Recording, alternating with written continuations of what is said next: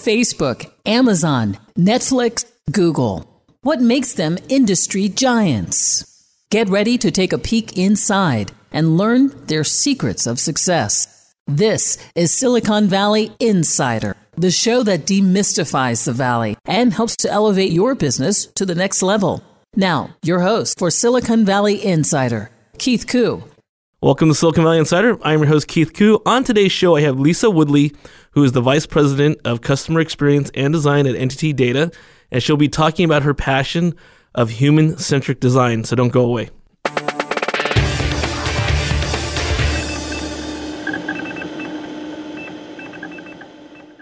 In this week's tech news, first up is WeWork and SoftBank came to an agreement on how WeWork was going to be bailed out. So imagine a company that just 2 months ago was pre-valued at $47 billion, expected to IPO, and now worth about $8 billion according to this bailout offer. In this offer, SoftBank takes control of WeWork, and Adam Newman, the CEO, is out with a $1.2 billion parachute.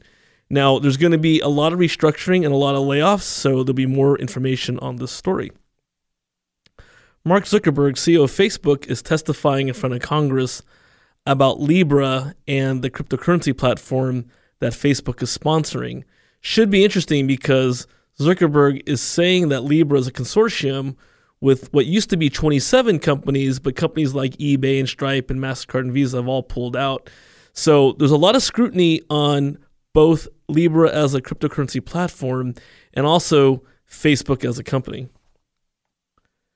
Recently announced was that the CEO of SAP, Bill McDermott, had stepped down, and it was coincident with the stepping down of John Donahoe, who is the CEO of ServiceNow. John became the CEO of Nike, and it was just announced that Bill McDermott is going to be the new CEO of ServiceNow. So there's always this revolving kind of musical chairs on CEOs here in the Valley. In my last story, I'm going to talk about something that's making more news and something that I'll cover in a show next week, which is how do you feel about facial scanning for job applicants? So it comes out that more and more companies are using software called HireVue to do facial scanning while you're conducting an interview over your mobile phone or over your computer. And it's supposed to give potential employers a good indication of your hireability. There's a lot of consternation around this and a lot of ethical questions around it, similar to pre-screening or pre-job reviews. I will cover this much more in future shows, and that's the tech news of the week.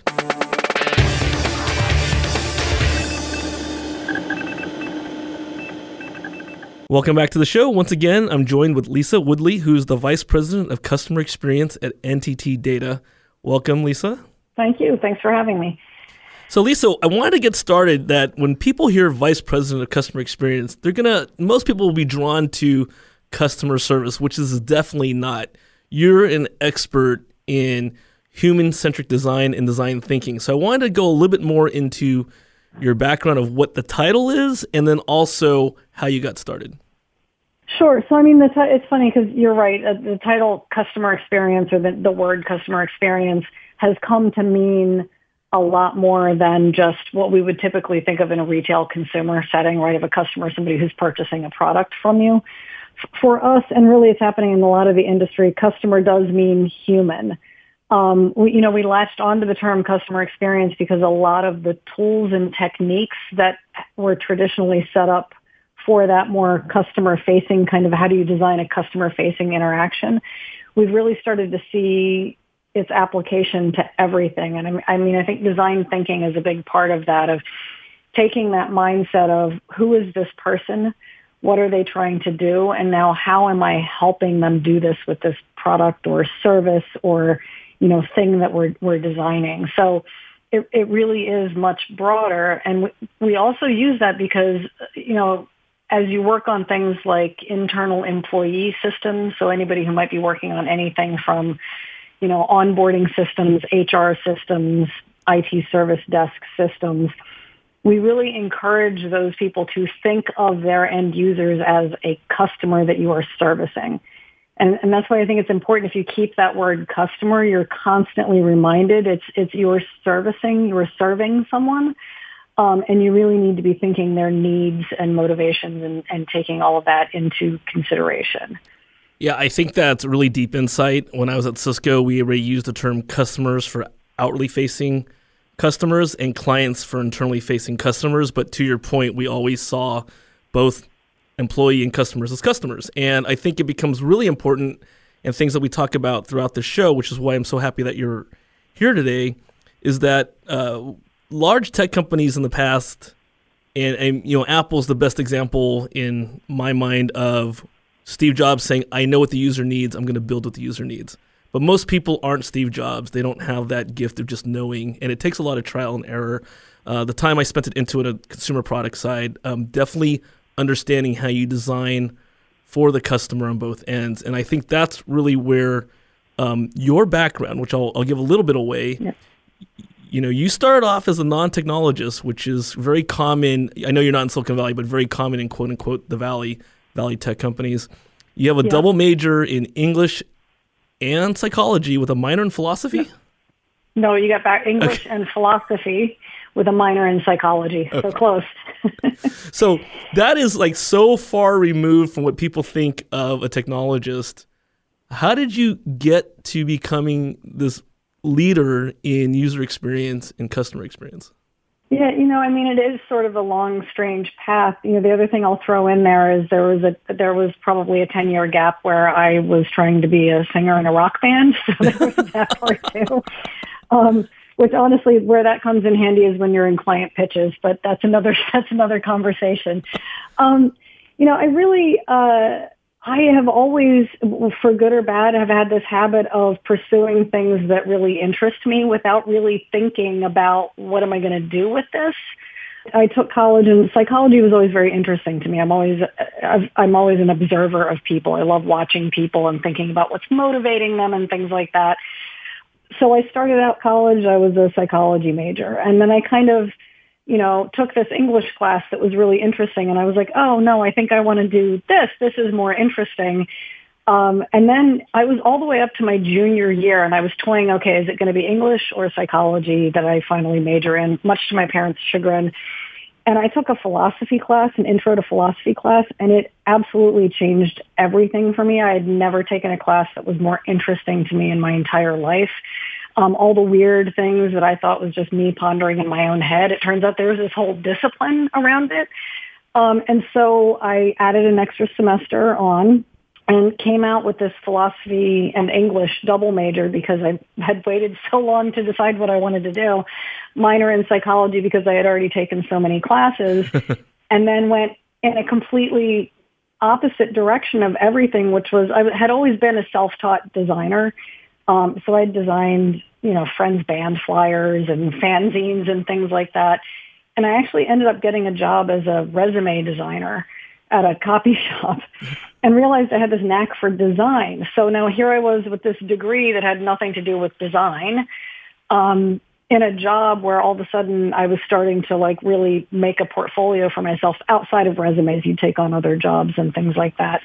And then threading through all of this, and it's just this sort of weird thing that came together, I have been a massive science fiction fan since I read A Wrinkle in Time when I was 8 years old. Oh, that's so cool. And you know what I'm going to do? I'm going to hold you right there, A Wrinkle in Time, which I had to read probably around the same age, so we won't give our ages away, but we might be close. Yeah. You're listening to Silicon Valley Insider with Keith Koo, joined with Lisa Woodley, who is the Vice President of Customer Experience at NTT Data. And we'll be right back with more of her story and what really is her passion.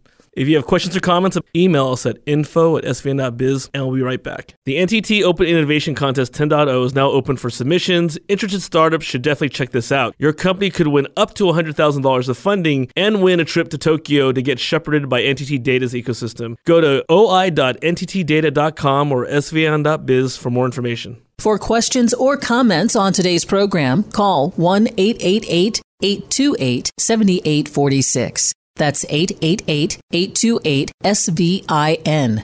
Now, back to Silicon Valley Insider Once again, your host, Keith Koo. Hey, Insiders. Welcome back to Silicon Valley Insider with Keith Koo. Once again, joined with special guest Lisa Woodley, Vice President of Customer Experience at NTT Data. Welcome back, Lisa. Thank you. So, Lisa, this is a burning question because I think technology is changing rapidly and there's a lot of implications in that. What do you think the ethical ramifications are on design when we have things like AI coming to the forefront? There's a lot of talk about, I think, ethics in AI, but I think even we need to step back a little bit and just think about ethics in terms of anything that we are designing for people. So whether that, it may be artificial intelligence, but it may also just simply be a gamified social media site.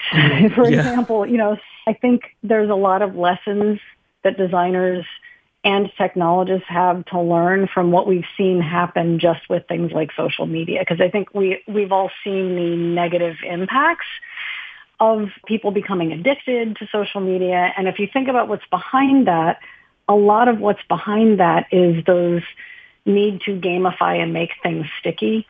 And I think even if you think about people innovating new technologies, there's a lot of different directions you can go with innovating new technologies, but anybody trying to innovate the next cool consumer gadget that people want to be playing with, I think we really need to start thinking about the ethics even of that as we're designing it, of how is this thing that we're designing going to fit into the lives of humans, and how is it going to better their lives? And even when you think about AI and the ethics of AI, it's ultimately we're not designing the future for robots, we're designing the future for us. And so we really, as we're thinking about any sort of technology, we really have to think of who are the humans at the center of it that are going to be using it, what is the benefit to them and the impact to them, and really start with putting the human at the center of any of this innovation, or quite frankly, even if it's not innovative, you're just digitally transforming. Putting the human at the center of it to make sure that what you're doing is ultimately both good for your business and for the humans who are going to be making your business possible. I think that's really good advice and insight, so thank you very much. I want to go back to the human-centric part of this, but I think before I do that, in our last segment, you had just started talking about how science fiction, A Wrinkle in Time, had influenced how you got into customer and user experience. So can we go back to that? Yeah, sure. I would say A Wrinkle in Time kicked it off because this sci-fi world was just amazing to me. And then the fact that like a nerd girl could save the universe was pretty cool too. Not that I could relate to that at all at 8 years old.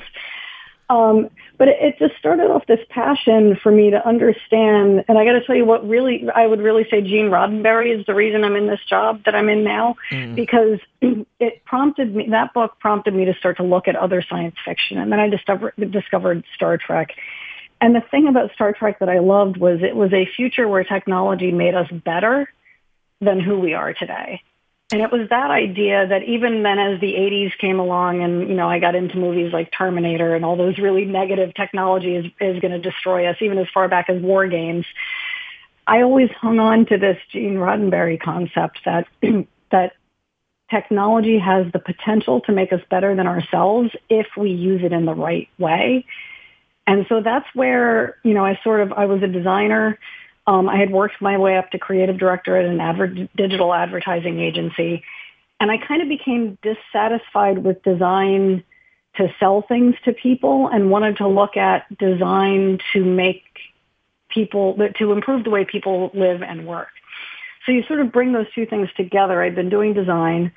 I have this philosophy background, so I'm always thinking about, the nature of humans. I have the psychology background, so I'm always thinking about what motivates people. I've learned these design techniques of how do you get inside people's heads to design things that they're going to be interested in. And then you layer the interest in science fiction underneath of it. And then I'm like, technology is the thing that will get us there. So I'm going to design ways for people to live and work better. And technology is going to be the thing that helps them to get there. And so I got to this point where I'm at currently at NTT Data is I left the advertising agency to come here. And it's the first time I feel like in my career, and I've been here for 14 years now, all of those things that I really care about came together. The idea that technology can make us better than who we are, and then this idea of, in order to understand how to make us better, you need to understand humans, and then using design techniques to pull that all together. It really all came together in the job that I do today. That's really refreshing, because I would say the last decade of Facebook and Twitter and social media, to bring it back to some of the points you'd mentioned, it is becoming quite a frightening place, because I think the average consumer doesn't know, they're not aware of how manipulated they can be, and it's all based on these design elements. So, for instance, Facebook and Twitter, under lots of scrutiny, they've announced that they're playing around with getting rid of likes. And I know it's already happening in Australia, because my friends in Australia are like, how come I don't have a like button anymore? And behind that is this dopamine reaction that people get, this hit. And so that's very interesting there. And then when you're talking about gamification, even before the term gamification, which I think people need to understand, it's turning activities using technology to enhance performance in your job, enhance something that you want to do. It's gamified, but that too gets to the point of potential addiction. And you and I had talked off microphone, but at a company I was at before, large consumer company with seasonality, we scale up from 1,000 to 10,000 call center agents in a year. Just to think of a retailer in retail season, something like that. Well, the cream of the crop of those agents become the permanent employees as we scale from 1,000 to 10,000 every year, and then we incrementally add a few. So you can imagine the human nature in trying to, quote unquote, game the system and figure out ways to increase your performance so that you get that full-time job. Yep. And you and I, when we talked offline earlier, but I'll mention it here on air. The things that you can measure in gamification, the things that go on a leaderboard, those also tend not to be the metrics that are really, really important. They tend to be the metrics so if you gamify things, you end up rewarding people on the metrics that are easiest to measure and not the metrics that are the most impactful to your business. I think that's absolutely right. And I think that's where we probably won't spend a lot of time on it, but I know that NTT just came out with both a study called Decoding the Human Workplace. And I think what's important there is, and I recently talked about how they now use facial recognition for some job applicants to pre-screen you when you apply. Think about how people will try to figure a way around that. And also another study by Chris Fitzgerald, the Chief Technology Officer of NTT Data, on the delicate balance between securing data and providing a positive technology experience, which I know you and I will touch on later in the show. Yeah, so just, the study, what we wanted to do was understand, so for IT executives out there, and we focused on digital workplace transformation because that's a big area for us. We help a lot of our clients with that. And often, it's the office of the CIO doing the digital workplace transformation. And we asked ourselves the question of are these IT executives, as they're undergoing digital transformation, are they thinking about the employee experience? How are they thinking about the employee experience? Is it driving their strategy, or is it an afterthought, or are they not even thinking of it at all?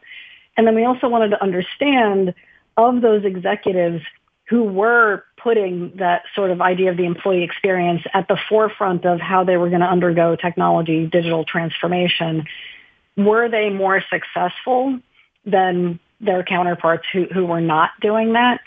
And, there's some really interesting things that come out. So, Lisa, I want to talk more about the topics you're bringing up from this study you authored on decoding the human workplace. So we'll do that in the next segment. If you have any questions or comments about what Lisa and I are talking about today, email us at info@svn.biz, and I'll be right back and let you know how to get the study.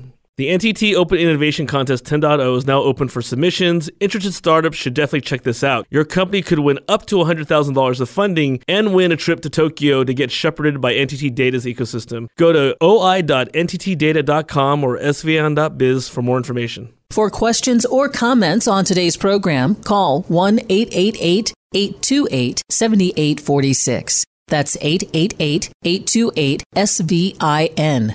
Now, back to Silicon Valley Insider. Once again, your host, Keith Koo. Welcome back to Silicon Valley Insider. I'm your host, Keith Koo. Once again, on today's show, I have Lisa Woodley, who's the Vice President of Customer Experience and Design at NTT Data. On this week's Cyber Tip, I want to talk about virtual private networks or VPNs. And the message is, don't get a false sense of security just because you run one that you're completely safe. And why I say that is that there are two stories this week. One is NordVPN, a popular consumer brand.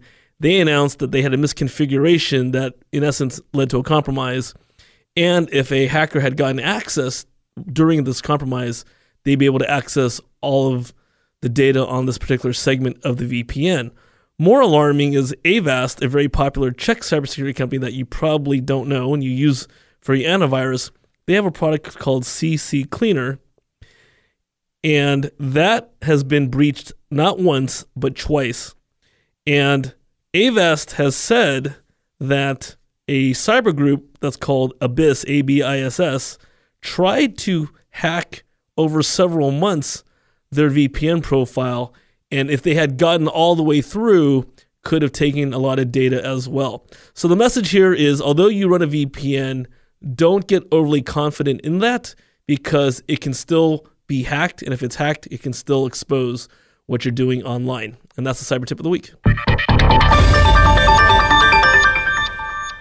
Welcome back to the show. Once again, I'm joined with Lisa Woodley, who's the Vice President of Customer Experience at NTT Data. Welcome back, Lisa. Thank you. So at the end of our last segment, we were just getting into a study you authored called Decoding the Modern Workplace for NTT Data. And we were about to talk about some of the key findings in that. Let's start talking about what you uncovered. So as I mentioned, we really wanted to understand, where IT executives were placing humans as in the order of priorities of when they were thinking of how they were going to digitally transform. We looked kind of specifically at the end user services side of it. So the the tools, digital or not, that employees are using, and this drive to digitize and modernize and innovate even on how employees are working. And we found some interesting things when we asked questions around whether or not they were even considering it. So we asked some questions around, what are some of the primary drivers when you're thinking of the digital transformation roadmap that you're about to embark on?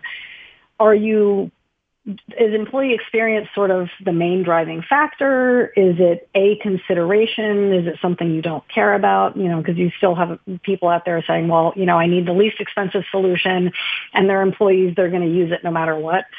And we really wanted to understand how IT executives were thinking about this, and then look at that group that was sort of really doing human-centric digital transformation, and look at whether or not they were seeing any different results than organizations who were just doing it the old school way, which is, this is the technology roadmap, and we'll think about the people when we do change management and training. Mm-hmm. And we found some interesting things. So we sort of noticed three segments, and we were calling them experience laggards, which are the ones that are really just not thinking about it at all. They're primarily cost driven. And then there was, experience aware, which is, it was in a piece of their strategy. They were like, okay, we do need to consider the humans that are using this technology, but it's not going to be the driving factor. And then there was about a third of the respondents that we were calling experience leaders, who really were starting with that premise of, I need to transform the experience for our employees, and technology is going to be the way to do it. And letting that drive what the strategy was. And what we found with that group that was driving the strategy, so they were doing research, they had personas for their employees, they were conducting focus groups and pilots and everything. Some really compelling results in terms of, they found that, there were things we knew they would find, and they did, that they were higher retention, mm-hmm. There was higher productivity. But we also found that there was, I believe it was about 70% felt that they had a more innovative culture as a result of doing this. That was the one that interested me the most. No, that's a really good finding. It's excellent, because what it says is, if you put your employees first, in the sense of, as you're digitally transforming the tools that they're using to do their work, if you really take the time to understand their needs and understand how they work, and how your tools can facilitate that work, you're actually giving them the time to innovate. Because a lot of times the innovative culture, or lack of innovative culture, is because people are so bogged down with other things, they don't have time to innovate.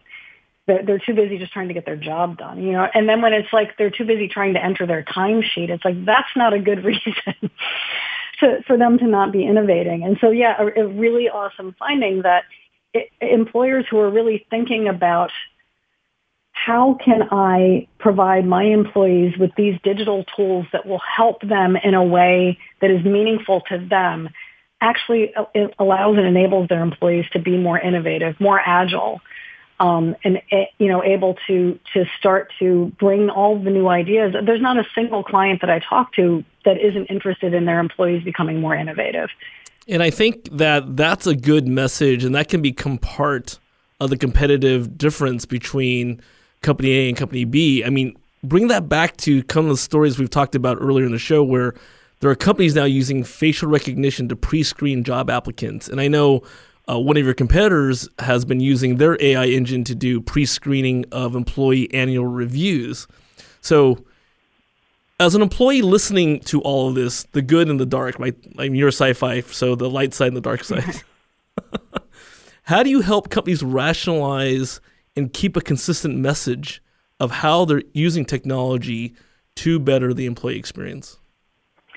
So let's take the facial recognition, not facial recognition, but that facial scanning AI to assess employees or to assess potential hires.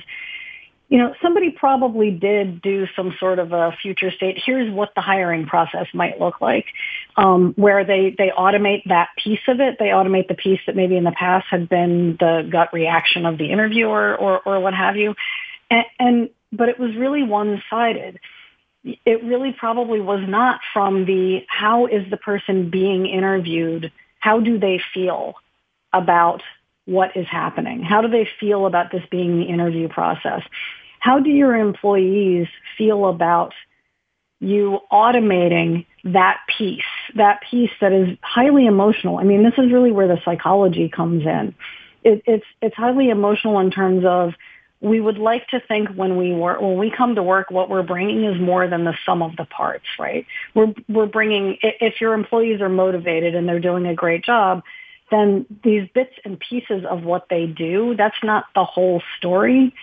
And so you're sort of automating a piece of it that really should, in my opinion, and this could be controversial, I don't know, but really there should be a human, we shouldn't be automating some of the more human sides of things like this.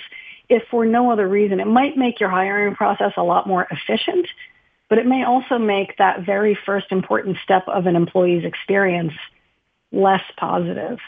Because now they feel like you're watching me, you're digitizing me, you're boiling me down to these just components and these pieces that you're going to measure, and there's nobody thinking about me as a whole. And so it's not to say you should never implement new technology for hiring. There may be some benefits to it. It's that you have to really think of the employee's experience as they're going through that, the new hire's experience as they're going through that. And I'd be very curious too, as they, and this is one of those things that's going to take a longitudinal study to to really see the results, because I'd be really curious to see the outcomes over not the short term, because maybe you did get a good person because the computer said that was a good person, but the longer term outcomes of, do you get a inspired, loyal employee who feels like they are valued? There's just a lot of things that I think you start to put at risk if you try to over-automate some of those processes, like the hiring process. So how have some of your personal clients been able to take your team's research and learnings and apply it in a productive and positive way? Oh, I mean, it's a lot of different ways, but I can say, so particularly speaking, going back to end user services, so internal IT, where the internal IT's job is to make sure from the day an employee gets hired, their laptop is ordered, they've got all of their credentials, all of that stuff, to, the day-to-day life of an employee, of help desk tickets and all of that. That is such an area of impact for our clients for cost and productivity and all of those things we talked about, right? So all of our clients are kind of looking at that. How do we make that experience better?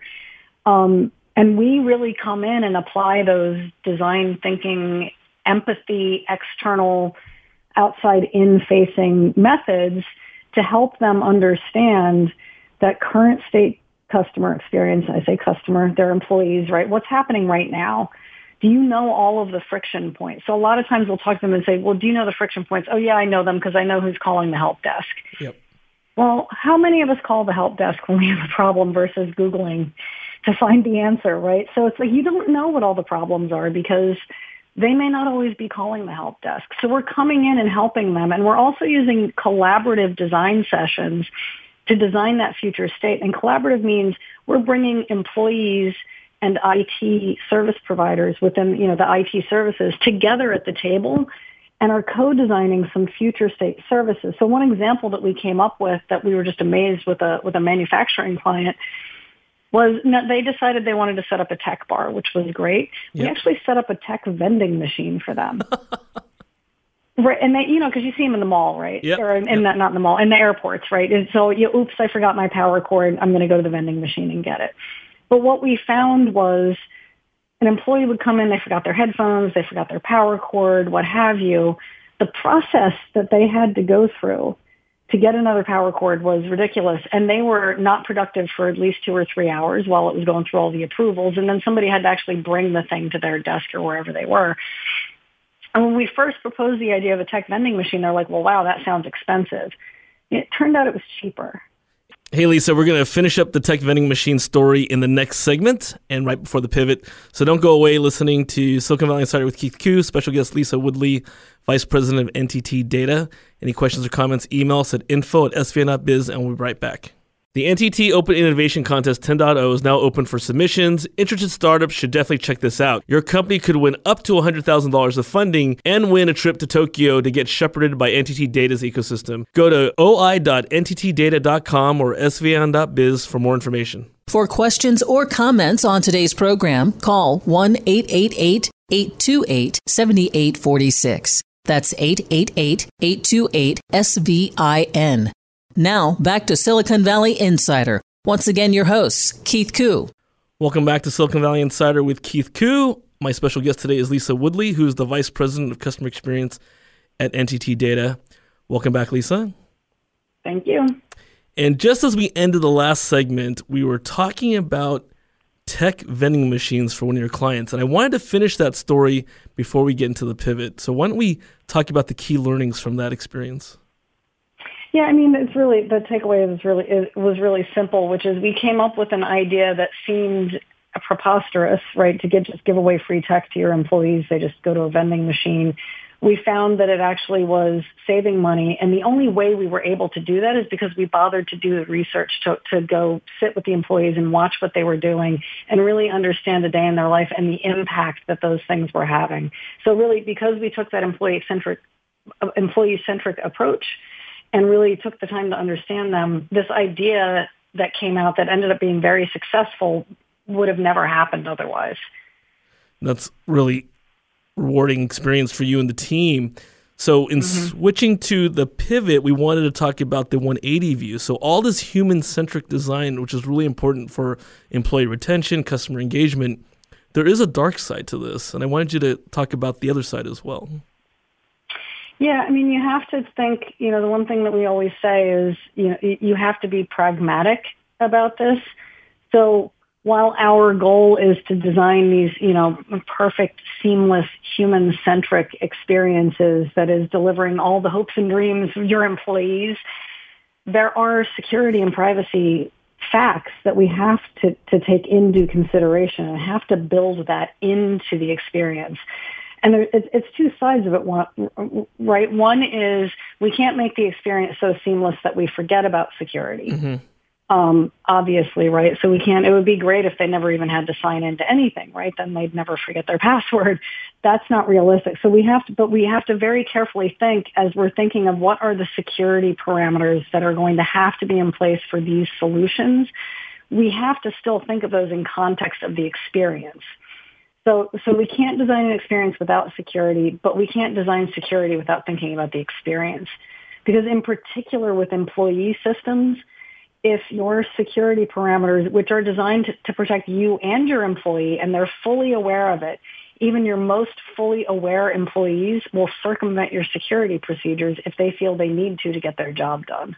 Guilty as charged. That's what I was doing way before more regulations came down to avoid companies from doing that. And here's an example. Yeah, go ahead. I'm sorry, I was going to say, so I'm at a technology conference today.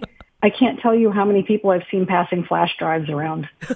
I'm just like, wow. Yeah, and the draconian way to do that is the bank where I was leading technology risk, we locked down. So what we did is we locked down the machine so that if you put a USB drive into it, you could use it, but we encrypt it only to become a company asset. So we once had a junior employee who, new to the job, put their family photos, they ran out of space in their cloud space, and they put the drive thinking they could download it onto the work machine and get it later. Well, the drive got encrypted. So yeah, they could download the photos onto the machine, but how did they get it back? And so it took a lot of effort from IT to give them the exception, because banks have to follow exceptions to allow them to retrieve their photos, and then tell them nicely or sternly, actually, you should not do that again. And also, back to the time we were talking about tech bars, clients you set up. Our tech bar, we actually made it where self-service, you could actually get a user password reset through text message, which today would be a no-no, but 10 years ago, it was innovative. Right. Well, that's the other important thing to note is both that the technology is not the only thing evolving. And so you can't do a day in the life of your employee and then 2 years later think it's going to be the same, right? There's 5 generations in the workforce now. Gen Z is here. Millennials are now executives in decision making. So it's you have to constantly be evolving it, not just from the technology side of it, but from the experience side. And that's where I think another study that just came out with Chris Fitzgerald, the CTO of NTT Data, on the delicate balance between securing data and providing a positive technology experience. I believe you're a contributor. I think that is a really good article that people can download to really explain this point you're making, that human-centric design has to have a balance. Yeah, absolutely. So that's on Forbes, that Chris's article, and he collaborated with myself, and Sushila Nair is my colleague who heads our security practice. Mm-hmm. And Sushila and I have been having so many conversations over dinner, at work, whatever, really talking about how we bring this together and taking it obviously to the next step of figuring out how do we build this, how I build what she does into what I bring to our clients, how she builds what I do into what she brings to her clients. And yeah, that article really talks about how we think about that balance and how those two, because in any other organization, most other organizations, your CX lead and your security lead probably know who each other are, but they're probably not having regular conversations about what are we doing together to make this better. Well, I'm going to have to have the areas we're really focused on. I'm going to have you. So Sheila's going to be a guest on my show in the near future. I'm going to have you and Sheila and Chris on at the same time to talk about your collaboration together. Because once again, we're out of time. So Lisa, I really appreciated you being on the show today. Great. Thank you so much for having me. I really enjoyed the conversation. And enjoy the rest of your Gartner conference. I hope to hear more from you soon. You're listening to Keith Koo, Silicon Valley Insider. Any questions or comments about what Lisa and I talked about today, email us at info@svn.biz or download the podcast at svn.biz, and we'll see you next week. The NTT Open Innovation Contest 10.0 is now open for submissions. Interested startups should definitely check this out. Your company could win up to $100,000 of funding and win a trip to Tokyo to get shepherded by NTT Data's ecosystem. Go to oi.nttdata.com or svn.biz for more information. You've been listening to Silicon Valley Insider with Keith Koo. For questions or comments on today's program or to schedule a complimentary consultation with Keith about your business, call 1-888-828-SVIN. That's 1-888-828-7846. 888-828-SVIN.